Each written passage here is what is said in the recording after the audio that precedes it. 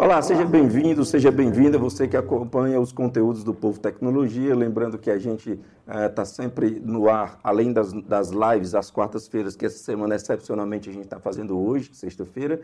A gente está sempre com conteúdos na CBN, comentários de manhã, de tarde, e na coluna do Povo Tecnologia, que você encontra facilmente no portal Povo. Hoje, com essa embalagem Fábrica de Programadores, você deve lembrar que a gente noticiou muito ano passado, um projeto, um programa dentro do qual nós capacitamos, temos a oportunidade de 1.000 jovens terem contato com a lógica de programação para ter um pouco mais de contato com esse mundo extremamente digital. Esse ano a gente volta com o projeto, agora para 2.000 jovens, e uma série de conteúdos ligados a esse mundo novo, esse mundo desafiador, que é o mundo dessa intensa digitalização. E hoje é dia de se perguntar sobre regulamentação ou não das Big Techs, que não é um debate brasileiro, é um debate de todos os parlamentos, de muitos países. A União Europeia já está madura, pouco mais madura nesse ponto,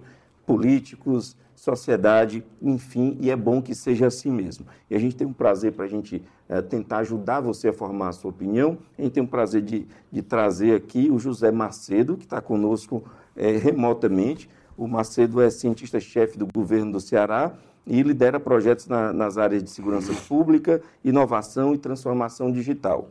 Conosco também Davi Moreno, que é doutor em sociologia pelo UFC, professor de sociologia do nosso querido IFCE, que é o Instituto Federal de Educação, Ciência e Tecnologia. Mandar um abraço para o Vauli, que sempre nos acompanha. E na acessibilidade, quem nos ajuda aqui é o Felipe Soares.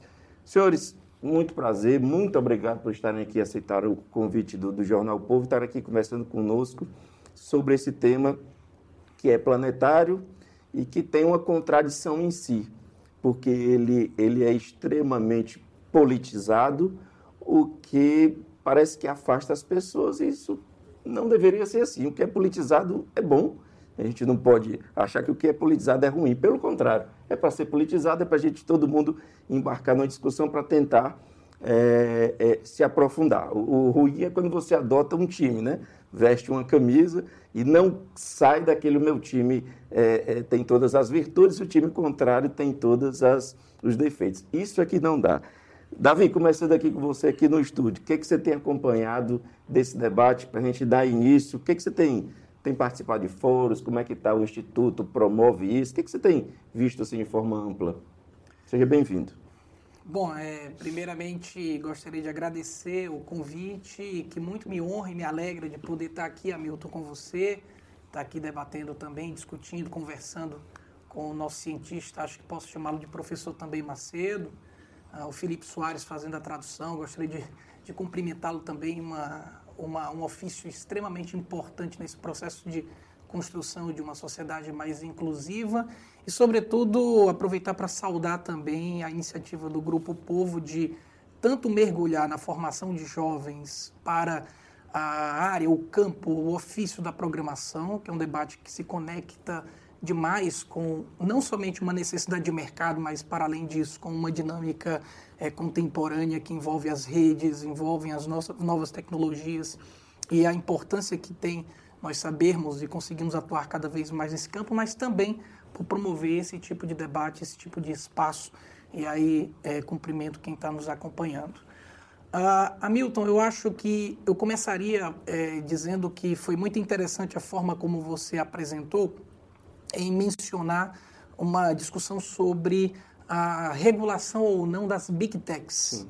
E é importante isso ser colocado porque regulamentação das Big Techs é diferente de um debate que visa, de alguma forma, regulamentar e responsabilizar empresas e indivíduos quando produzem e divulgam fake news, que nada mais é do que um processo de desinformação, porém ampliado a partir das novas tecnologias e alcance que essas redes podem promover. E é também diferente, numa outra perspectiva, de regulação de ambiente de redes. Então, de fato, a questão das Big Techs, e acho que você coloca o ponto onde deve estar, talvez seja a perspectiva de olhar essa questão, talvez seja um pouco também da minha própria trajetória, e do meu ofício de sociólogo, digamos assim, mas acho que o caminho tem que ser exatamente pensar sobre isso. As Big Techs, elas são grandes, imensas e poderosíssimas empresas que atuam nesse setor de comunicação, de mídia, de rede, de tecnologia em última instância. E são muito poderosas, inclusive ao ponto de conseguirem pautar os debates nacionais, e nós vimos isso muito abertamente, não é?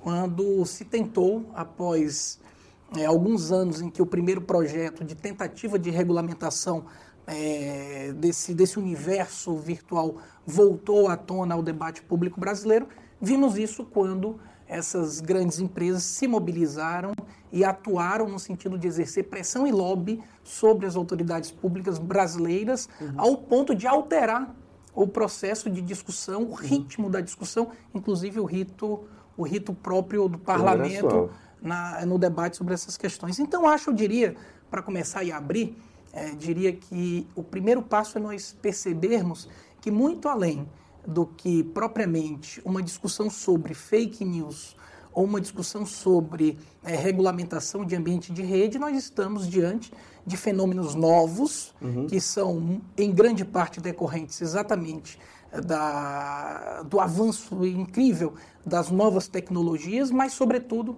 pelo fato dessas novas tecnologias e capacidades e potencialidades serem manuseadas, instrumentalizadas, criadas, difundidas, ampliadas por grandes empresas que são grandes corporações e que, portanto, possuem grandes interesses na exploração dos mercados. Então, eu começaria colocando essa questão a partir da sua primeira provocação.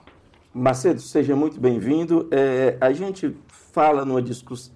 Eu já vi alguns projetos de nomes bons e conteúdos ruins serem aprovados pelo nome. Já vi alguns projetos de nomes ruins e conteúdos bons serem desaprovados em virtude do nome. O que se convencionou chamar de PL das fake news é, na verdade, Lei Brasileira de Liberdade, Responsabilidade e Transparência na Internet. O debater se de fato proporciona transparência, responsabilidade e liberdade é um viés que eu acho que a sociedade está se afastando. Por isso é que eu resolvi chamar de Big Techs, regular ou não, porque elas, enfim, que estão mediando as nossas comunicações. Essa live está sendo promovida, inclusive, levada às pessoas por plataformas digitais, cujo algoritmo nós não temos não temos acesso, não podemos saber exatamente como funciona. Seja bem-vindo e fique à vontade. Muito obrigado. Queria saudar aqui o Hamilton. Muito obrigado pelo povo aí por ter me convidado. Também meu colega de trabalho, o professor Davi, apesar de não sermos da mesma área. Colegas, né? Muito obrigado, Davi. Queria também dizer que é muito interessante, né, esse momento que vocês estão ampliando aqui de debate, né, colocando, inclusive, eu que sou da área de tecnologia, né, ao lado de um sociólogo, né, eu acho que esse debate ele precisa ser ampliado e é muito importante esses momentos de discussão. Concordo plenamente, né, que a política, né, no sentido real da palavra, que a gente tem um espaço democrático para discutir as ideias, não as pessoas, né, eu defendo muito isso, vamos discutir as ideias e as questões. E com relação a esse tópico, né, da regulação, não regulação das Big Techs, na verdade, eu acho que essa discussão também ela pode ser ampliada para um ponto de vista, né, relacionado à concentração de poder, né, da indústria, né, principalmente da indústria que gera a tecnologia, né? Então, eu acho que é muito importante colocar nessa discussão, inclusive, as questões de uso desses algoritmos de inteligência artificial, que é um outro ponto, né? A gente, quando debate aqui sobre o ponto de fake news, a gente estreita demais essa discussão. Né? Porque, hoje em dia, nós estamos enfrentando essa questão, né, dessa quarta revolução industrial, né, que o Klaus Schwab comenta muito, né, do Fórum Econômico Mundial, e tem um livro dele muito interessante, falando sobre a quarta revolução industrial, que nós estamos sendo impactados por essa quarta revolução industrial, que é a unificação de sistemas físicos, cibernéticos e biológicos.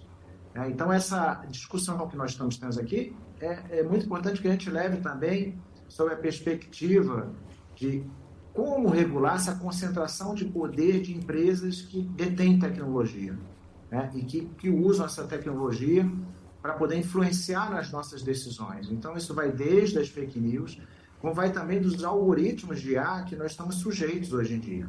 Então, eu costumo até comentar nas minhas aulas que eu dou aqui na UFC, de Ciência de Dados, quantas vezes a gente sabe que a gente vai a um certo lugar e está sujeito a esses algoritmos? Quantas vezes a gente entra no hospital e faz um exame dentro daquela máquina, daquele que a gente está fazendo o exame, tem rodando um algoritmo de IA e a gente não sabe. E a decisão que é tomada, o diagnóstico de uma máquina daquela, passa por um desses programas, que foi desenvolvido por alguém e que a gente não sabe exatamente com que treinamento ele foi utilizado, com que dado, com que viés. Uhum. Então, eu acho que a gente deve assim, discutir isso, se a regulação é muito importante, mas regulação sob a perspectiva de concentração desse poder, né, e dessa responsabilidade que essas empresas têm no uso das tecnologias que elas detêm. Eu acho que é indiscutível que precisa ser regulado. A discussão é que tipo de regulação e se isso está claro e quais os interesses de quem é contrário, de quem é favorável. Mas regular significa exclusivamente colocar ali limites que eu acho, Davi, Macedo, que já chegam extemporâneos, já chegam velhos. O tempo que passa debatendo no Congresso, já surgem fatos novos, e a generativa, 6G, internet 6, Wi-Fi 6 e uma série de crimes cibernéticos super sofisticados, inclusive com alto poder de hipnose, e que aquele projeto lá está patinando numa discussão sobre liberdade de expressão. Sabe-se lá uma roupagem colocada, uma fantasia colocada para não ir, de fato, ao núcleo do problema. Eu queria ouvir de vocês, de forma até muito didática, a liberdade de expressão está ameaçada com esse projeto que está hoje tramitando? Em absoluto. Em absoluto. Diante desse projeto que está colocado, claro que não. Hamilton, acho que a colocação é muito importante, muito feliz. É importante a gente ponderar, principalmente para quem nos acompanha, que quando nós falamos de liberdade, assim como os valores que são difundidos, cultuados e disseminados numa sociedade democrática, nós estamos falando de acordos civilizatórios, acordos valorativos construídos dentro de marcos civilizatórios, e quando a gente fala de uma perspectiva democrática, nós não podemos falar de perspectivas de direitos absolutos. Não há direito absoluto. Isso é irresponsável pensar assim, ou quem propaga esse tipo de perspectiva. Então, quando nós falamos de liberdade, é claro que a expressão, ou a liberdade de expressão, ela encontra os seus limites exatamente no momento em que há algum tipo de agressão, destruição de valores próprios que erguem essa nossa sociedade. E eu gostaria, Hamilton, aproveitando que a gente está fazendo essa conversa nesse modelo de diálogo, aproveitar para pontuar uma questão que o professor Macedo colocou, que é muito importante. Quer dizer, é fundamental que a gente trate dessa questão numa perspectiva em que, por exemplo, possamos abordá-la a partir de múltiplas perspectivas e respeitando a complexidade que ela tem, e não propriamente focando em questões que como muitas vezes se faz, em questões muito específicas, como, por exemplo, fake news. Quer dizer, a questão é muito maior do que essa. Acho que ela abraça essa perspectiva da concentração de poder. E veja, por que eu estou pontuando isso? Porque na cabeça de muita gente, Hamilton e professor Macedo, não tenha dúvida, muita gente acha que esse projeto surgiu agora, e surgiu agora por conta de desdobramentos decorrentes dos últimos eventos políticos, sobretudo da tentativa de golpe que nós vivenciamos no país no dia 8 de janeiro. Claro que não. E há outras pessoas que acreditam que isso é uma reação de determinados grupos políticos no sentido de tentar perseguir aqueles que estiveram no poder anteriormente. Nada mais falso, nada mais ingênuo até pensar. Aliás, de acordo com a estratégia que me parece que está sendo adotada, não há nada de ingênuo. Mas por que isso não faz sentido? Porque Hamilton, professor Macedo, quem nos acompanha, sequer sabemos hoje qual vai ser a base tecnológica utilizada para poder, por exemplo, tentar influenciar nos processos eleitorais do ano que vem e de 2026. O que significa que esses instrumentos que podem ser mobilizados naquele momento sequer podem estar criados. Então não faz sentido se deter dentro de questões que são meramente específicas e conjunturais. Diria que a grande questão é, se nós queremos, por exemplo, pensar em termos de regulação das big techs, da forma como elas interferem nesse processo, nós temos que pensar, por exemplo, nesse processo que é um verdadeiro processo de extrativismo de dados que essas empresas fazem das pessoas que muitas vezes os produzem sem sequer saber que estão sendo apropriados por essas empresas e tendo uma destinação que faz com que elas tenham cada vez mais ganhos e ganhos imensos econômicos. Então, pensar, por exemplo, produção de dados, administração desses dados, você mais fundamental. Que você mesmo, viu? Porque ela consegue predizer quando é que você vai ter vontade de trocar o carro e que tipo de carro você tem passado ali o olhar com mais segundos, né? Enfim. Professor Macedo? Perfeito, eu acho que essa colocação está ótima aqui do meu colega Daniel, muito boa. Eu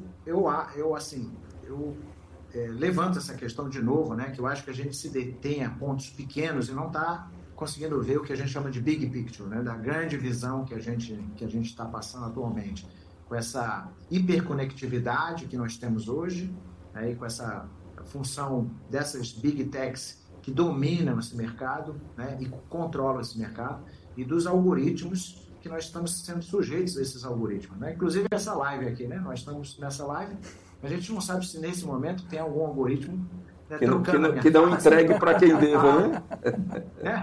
Então, eu acho que direcionar essa discussão para a liberdade de expressão é muito pequeno, né? Assim, então, a gente está desviando realmente do foco que a gente tem que dar. Porque nós já estamos sujeitos a essas tecnologias, nós já estamos sendo atacados de alguma certa forma, né? Utilizados como produto. As próprias big techs, né? Elas são conhecidas como empresas que nós somos o produto, né? Isso a gente tem que ter clareza, nós somos os produtos, né? Que nós geramos o conteúdo, que produzimos, que assistimos os vídeos e etc. Então, eu acho que esse problema é um problema gravíssimo, né? Inclusive, eu estive há pouco tempo numa reunião com magistrados lá na Unifor, onde a gente discutiu, inclusive, a questão, né, de geração de provas artificiais. Como é que o magistrado hoje vai decidir em cima de provas que podem ser geradas imagens, a minha imagem roubando um carro, ou a minha imagem cometendo um delito, e como é que ele vai saber se aquilo é verdadeiro ou falso? Então, a gente precisa realmente regular.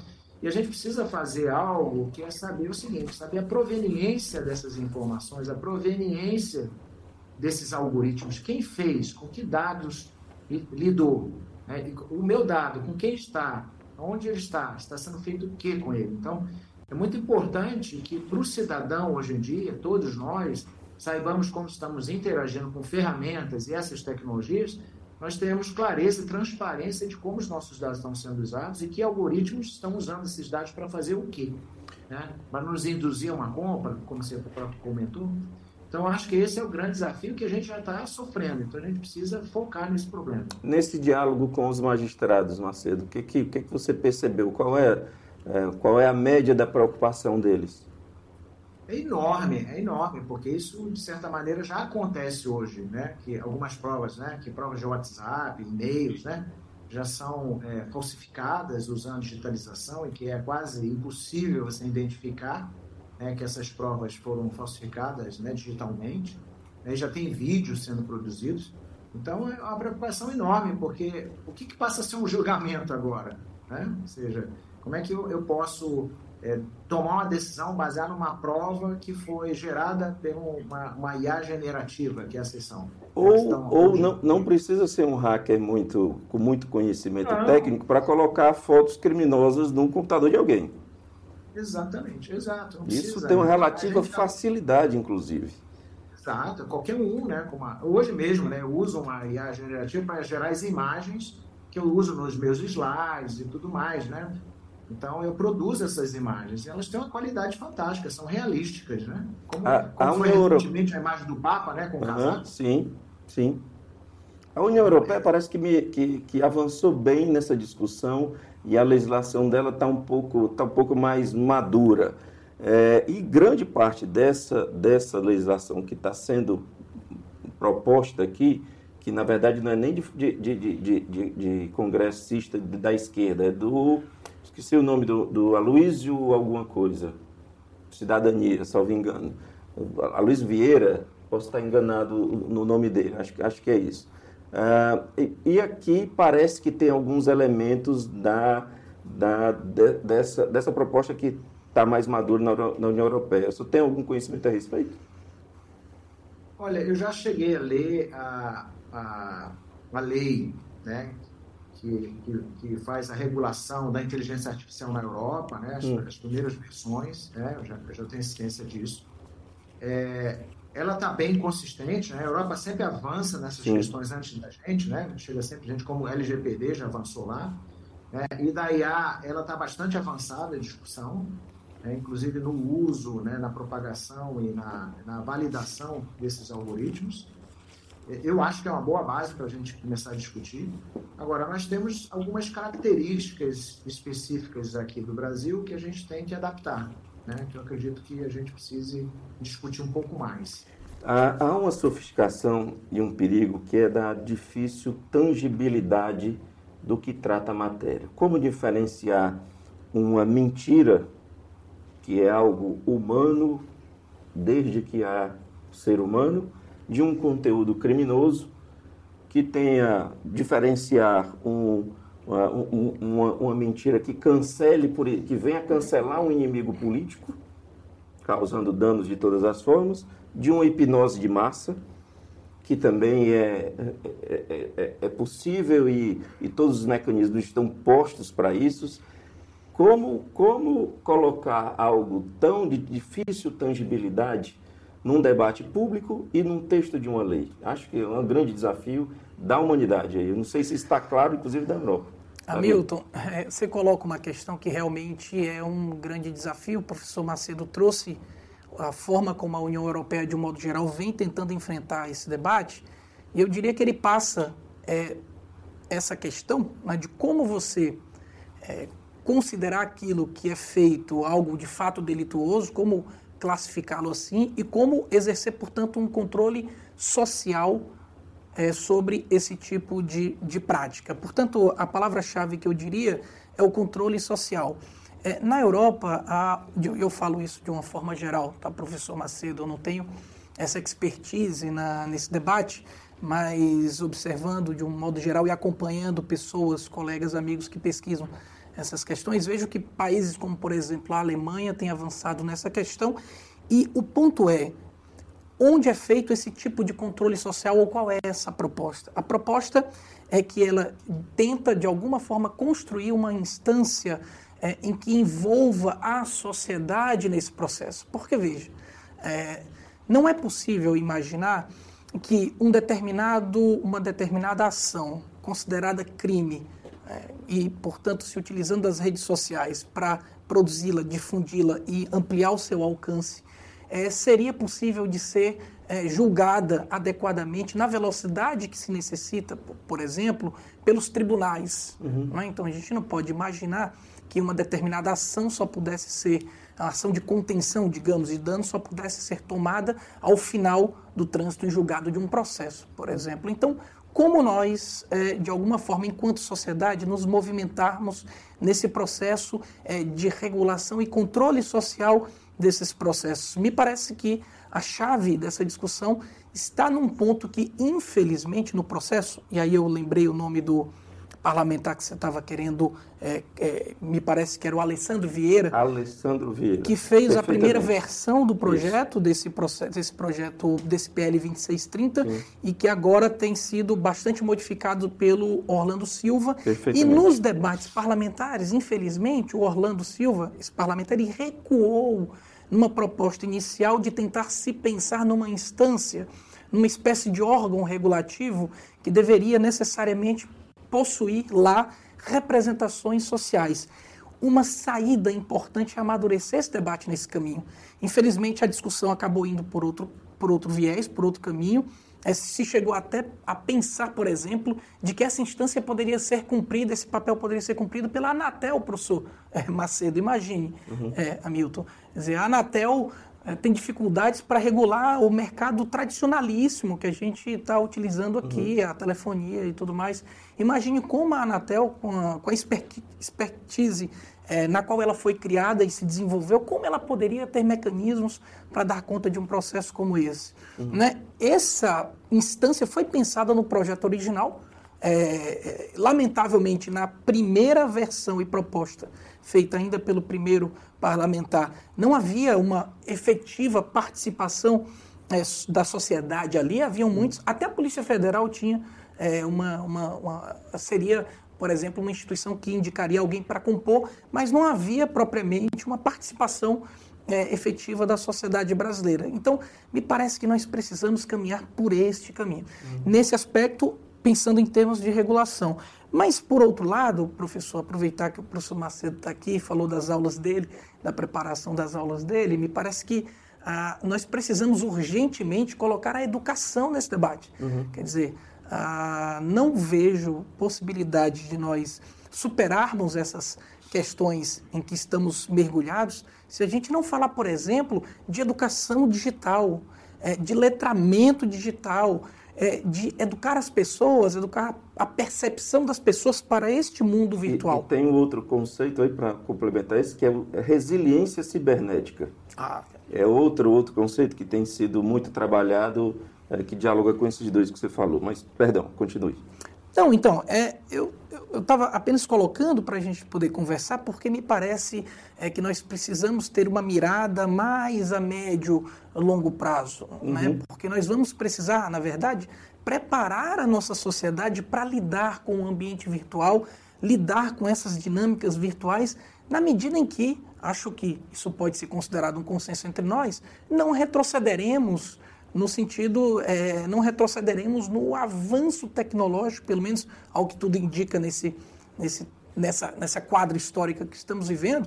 Imagina, Hamilton, a cada 2 anos, pelo menos essa pesquisa feita em 2020, nós dobramos a quantidade de informações produzidas no mundo, se nós considerarmos fotos, vídeos, textos, tudo isso como informação. Então, como lidar com tudo isso? O desafio desse projeto, na verdade, e nós, enquanto sociedade, é muito além do que propriamente fake news ou regulação de Você imagina a big techs. transformação do homem, da mulher, da humanidade, quando a palavra latência deixar de existir e tudo for absolutamente online e imediato. Professor Macedo, quer comentar o que o Davi falou, alguma coisa? Gostaria, muito bem falado, professor Davi. Eu concordo plenamente. Eu adicionaria só uma iniciativa que a gente precisa ter, inclusive dentro do setor público, né? Isso também, de educar os gestores públicos, alfabetizá-los eles em dados, né? A gente sabe que os dados são o novo petróleo, né? Como costumam dizer. Então, ou a nova, eu até prefiro que, quando dizem que é a nova eletricidade, né? Ou o IA é a nova eletricidade. Mas a gente precisa conscientizar as pessoas do uso de dados, né? Principalmente no setor público. Eu costumo usar uma metáfora aqui, que é o seguinte: a gente, no setor público, a gente, uma cadeira, a gente tem um patrimônio na cadeira, né? Tem uma etiqueta, né? Um número, é isso? Se eu pegar aquela cadeira lá dentro de um órgão público e levar para minha casa, eu estou cometendo um crime.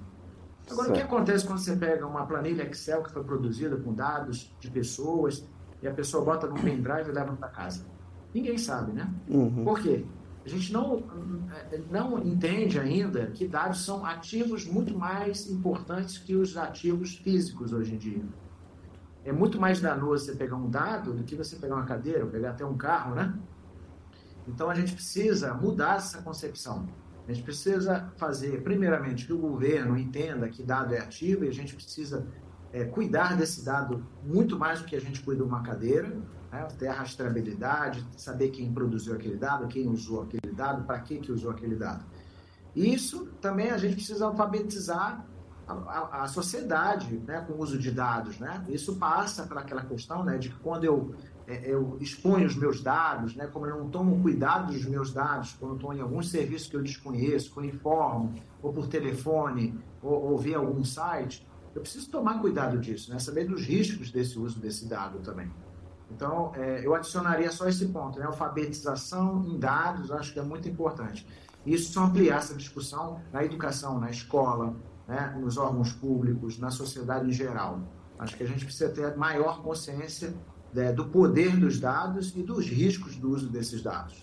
Eu acho que a gente, sobre falar sobre risco dos dados, a gente precisa também ter uma capacidade de abstrair qual é o produto das Big Techs, né? Eles manipulam algoritmos que toda empresa, toda indústria, enfim, que produz os seus produtos, claro, tem um domínio ali do que produz, mas a sociedade tem o direito de conhecer o que tem por trás ali. Eu não acredito, eu acredito que é uma questão de tempo, uma espécie de conselhos sociais que tenham o direito e o dever de analisar todo e qualquer tipo de lógica de programação, de algoritmo, para saber exatamente o que é extraído. E ser proibido uma proteção industrial, uma proteção intelectual, aquilo que eles comercializam. Eu acho que tem interessante, eu vi uma iniciativa, eu esqueci agora do país, que ele trata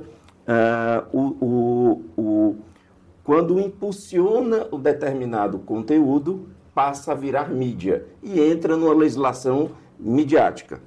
Então, você aí passa uma fronteira entre a liberdade de expressão, eu dizer o que eu quiser numa rede social, mas quando eu impulsiono, ou seja, tem um autor que fala em hiperempurrar. Quando eu hiperempurro, aí já passa a ser mídia. E aí entra uma série de novos controles.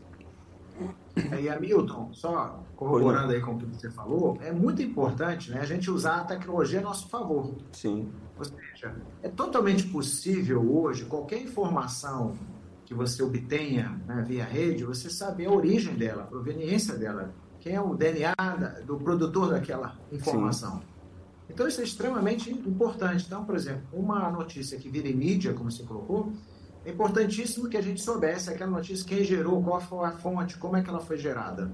A gente saber a origem daquela informação. Um dos grandes problemas é que qualquer um gera informação e não tem origem desse dado, dessa informação. Uhum. Isso a gente poderia ter, né, tecnologia suficiente para controlar isso. Agora, não se controla porque não tem a cobrança e não tem a vontade de se controlar também, né? Porque isso segura também, né? Sim. Existe, inclusive, um programa atual no Netflix que fala da indústria da pornografia, que é exatamente isso, né? A própria indústria da pornografia, ela promove vários tipos de problemas na nossa sociedade, que para ela não interessa fazer a regulação delas, né? Desses grandes sites. Então, eles promovem, eles impulsionam essas informações, né? A pornografia infantil e tudo mais, né? Fruto do negócio deles. Mas que a tecnologia seria totalmente factível de identificar isso, né? Automaticamente, não precisa de alguém estar olhando, né? Poderia fazer uma auto-identificação disso usando a própria tecnologia, impedindo isso, filtrando, né? Mas elas não querem, porque isso significa menos dinheiro, né? Menos ganhos. Bom, ainda acredita que esse projeto deu uma parada no Congresso, meio que sumiu de debate, tá aquela coisa ali meio... tem uma névoa por cima, e aí veio toda essa pauta econômica que tem forte apelo social, absolutamente justificável. O professor ainda acredita aí que vai voltar ao mesmo projeto? O que é aí o futuro disso? Bom, eu acho que agora nós estamos numa impasse, numa dificuldade, porque as Big Techs entraram para valer nesse processo. Né? E elas não fazem isso à toa. Tá? Não tenha dúvida, Milton, que quando essas grandes empresas... Você perceba que quando elas vão para o parlamento americano, yes, sir, no, sir, aqui não, elas falam alto e gritam muito alto. Aqui, não tenha dúvida que elas olham para cá como sul global. É, mais uma vez, o sul não no sentido geográfico, mas no sentido geopolítico. Então, quando elas olham para o sul global, olham do alto de quem, de fato, promove um processo de colonialidade muito forte nessas terras. E sabem que também nossas forças políticas são muito dependentes das questões financeiras que elas promovem aqui. Mas, se você me permitir, aproveitando o comentário do professor Macedo, eu queria também colocar em circulação uma outra discussão, porque normalmente quando nós falamos desse universo virtual, sempre algumas metáforas como nuvens, essa dimensão digital virtual sempre aparece e nós não conseguimos localizar onde isso está. E me pareceu muito interessante o professor Macedo tentar localizar isso concretamente, onde é que essas coisas estão, inclusive trazendo o poder público para isso. E, de fato, sabe onde é que está o poder, de onde vem o poder material dessas indústrias? Não tenha dúvida, é na mineração. Então, quando a gente fala das moedas digitais, quando a gente está falando das big techs e toda essa rede, essa grande produção de informações que acontece no mundo, nós também estamos falando, por outro lado, de uma expoliação violenta e material sobre a dinâmica do planeta, que afeta o próprio planeta. Então, nós precisamos debater a questão ambiental aí também. E o segundo ponto que me parece interessante colocar, e o professor Macedo como um homem de Estado também, é a questão de como o poder público se coloca, então, nesse debate. Como ele pode tentar discutir essa questão no sentido de avançar no debate e na regulamentação. Ora, nós já sabemos que essas empresas, elas atuam produzindo esses dados, administrando esses dados, capturando os dados que são produzidos na sociedade para reverter isso em táticas de divulgação publicitárias, em negócios, e amplia isso muito, e é isso para ampliar muito os seus ganhos. O Brasil, por outro lado, é um país que, do ponto de vista da tecnologia, tem uma tradição imensa de softwares livres, de várias outras iniciativas que são iniciativas de construção de tecnologia comunitárias. Então, será que seria possível, por exemplo, pensarmos numa espécie de participação do poder público, dos estados principalmente, mesmo que em pequena escala, de forma experimental, mas no sentido de tentar pensar como essas tecnologias, principalmente produção de dados, administração de dados, como esses dados poderiam ser apropriados por essas próprias comunidades, por esses próprios territórios, no sentido de pensar saídas comunitárias, talvez municipalizadas. Digo isso porque esse debate existe. Esse debate existe em Barcelona, por exemplo, na Espanha, em outros lugares do mundo, que tentam pensar soluções a partir de uma maior democratização, no sentido de deter esses dados que são produzidos e como operar sobre eles, como atuar sobre eles. Porque, inclusive, professor Macedo, algumas dessas big techs têm um volume de poder econômico maior do que o PIB de muitos países. Então, para subverter a força do Estado e colocá-lo ali de joelho diante da sua imposição de regras de funcionamento de mercado, há um grande perigo. Eu queria que o senhor comentasse. Esse é o poder econômico, né? Aí eu vou adorei aí o comentário do professor Davi Moreno, que, assim, me lembrou uma coisa, né? Assim, a gente, contra o poder econômico, é muito difícil. Então, vamos fazer um paralelo, sair um pouco da tecnologia e entrar para a indústria de alimentos, ou a indústria de cigarros. O que foi feito na indústria de cigarros, né, para evitar o consumo, que eles criaram propagandas naqueles pacotes, né, criaram selos. Na indústria de comida, né? Hoje você compra um amendoim, né? Eu gosto de comer amendoim, você vê lá, tem um amendoim que tem um selinho, que ele não tem nenhum elemento cancerígeno, né? E tem outro amendoim que tem. Então, o cidadão, ele olhando, sabendo esses selos, essas características, ele pode escolher. Né? Então, eu escolho aquele alimento mais saudável, né? Tem um valor nutricional, enfim. Eu acho que a gente poderia levar essas ideias, porque combater realmente de frente esse poder econômico é muito difícil. Mas usar a informação a nosso favor é possível. Então, por exemplo, a gente poderia ter sites, né, criar um selo, né, verde da informação, onde aquele site ou aquele serviço que é utilizado usa, né, que os algoritmos foram validados, que a gente sabe a origem dos dados, e que o próprio cidadão pudesse, aos poucos, fazer essa escolha. Isso é interessante, porque você dá autonomia para o cidadão entender o que está acontecendo e tomar a sua decisão. E a gente não imaginava, quem viveu a década de 70, 80, talvez até começo de 90, não imaginava que viria uma geração que repudiasse o cigarro, e agora uma outra que já também menos álcool. Então, isso é fruto de uma evolução social e de muita informação. E não acabou com a indústria, né? Não acabou. Foi lá, vamos fechar as fábricas, vamos fechar as indústrias de alimentos. Não. A gente criou um mecanismo, né, que tem, né, muito relacionado, né, com a educação, né? Como temos educar as pessoas para elas entenderem o impacto na saúde delas, né, no prejuízo que elas teriam. E hoje em dia a gente tem uma geração que já entende isso, que valoriza mais isso, né? E terminou que hoje, assim, o consumo de cigarro, você, pelo menos em Fortaleza, no Brasil, né, você vê poucas pessoas fumando, né? Raramente. Ou seja, né? Então isso gera um resultado. Né? Senhores, para a gente se encaminhar para o final, a discussão é gigantesca, com muitas e muitas nuances, inclusive técnicas, legislativas, e que é difícil abordar, mas a nossa intenção aqui, pelo menos, é ser entendido, e depois a gente pode até propor novos temas, fazendo recortes específicos da lei, a questão da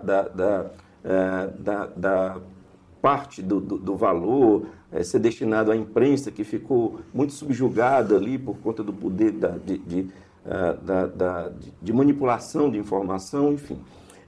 Mas o que eu não provoquei, que eu acho que cada um dos senhores quer deixar registrado, o que eu não dei como gancho e que é importante citar, para a gente encerrar. Não briguem, não. Quem quer começar? Por favor, professor Davi. Obrigado, professor. Obrigado pela gentileza. Na verdade, Hamilton, eu diria o seguinte, eu reforçaria dois pontos, que não necessariamente significa que você falhou em não levantá-los, mas são questões que realmente estão, elas atravessam esse debate que normalmente nós não observamos com cuidado. A primeira delas é que essa discussão sobre as redes sociais, sobre a atuação das Big Techs, sobre a forma de produção e administração dos dados produzidos pelos indivíduos em sociedade na utilização desses mecanismos, dessa parafernália tecnológica toda, tudo isso ela tem um impacto ambiental muito poderoso, que nós vamos precisar discutir essa questão mais a fundo e principalmente a partir de processos de expoliação, de mineração expoliativa. Então, imagine os componentes dos smartphones, dos equipamentos mais variados que você imaginar, dos drones, todos os cabeamentos, tudo isso que a gente está vendo que dá suporte a esse mundo virtual, digital, essas nuvens que de etéreo, quase onírico, não tem nada, elas estão no subterrâneo, elas estão muito bem fincadas no mundo e também tem uma relação muito grande com aquilo que a gente retira do mundo, que tem recursos finitos, né, dentro desse contexto de que alguns chamam de antropoceno, outros de capitaloceno, quer dizer, um momento de transformação produzida a partir da ação do homem. Acho que esse debate de tecnologias, esse mundo virtual e ecologia, acho que a gente precisa fazer isso com mais profundidade. E o segundo, desculpa, sei que estou me prolongando no que você me pediu. O segundo ponto é a questão que eu diria que talvez seja um dos maiores dilemas, e o professor Macedo colocou o tamanho dessa dificuldade, que é da gente, de alguma forma, se contrapor e enfrentar o poder dessas grandes empresas. Acho que o ponto é de nós conseguirmos pensar e imaginar formas de nós conseguirmos, eu diria, tornar a administração desses dados, produção desses dados, administração desses dados o mais comunitário possível, ampliar o acesso a essas tecnologias para as comunidades hoje menos favorecidas, para que encontrem soluções para os seus problemas, porque o professor Macedo certamente sabe disso, a forma como a sociedade utiliza esses instrumentos tecnológicos e suas possíveis soluções são muito variadas. Então, se nós conversamos aqui é de uma maneira, numa linha reta que atravessa a perimetral aqui na cidade de Fortaleza, cujo IDH é um IDH baixíssimo, a forma como as pessoas utilizam as tecnologias e para tentar encontrar solução para os seus problemas é outra.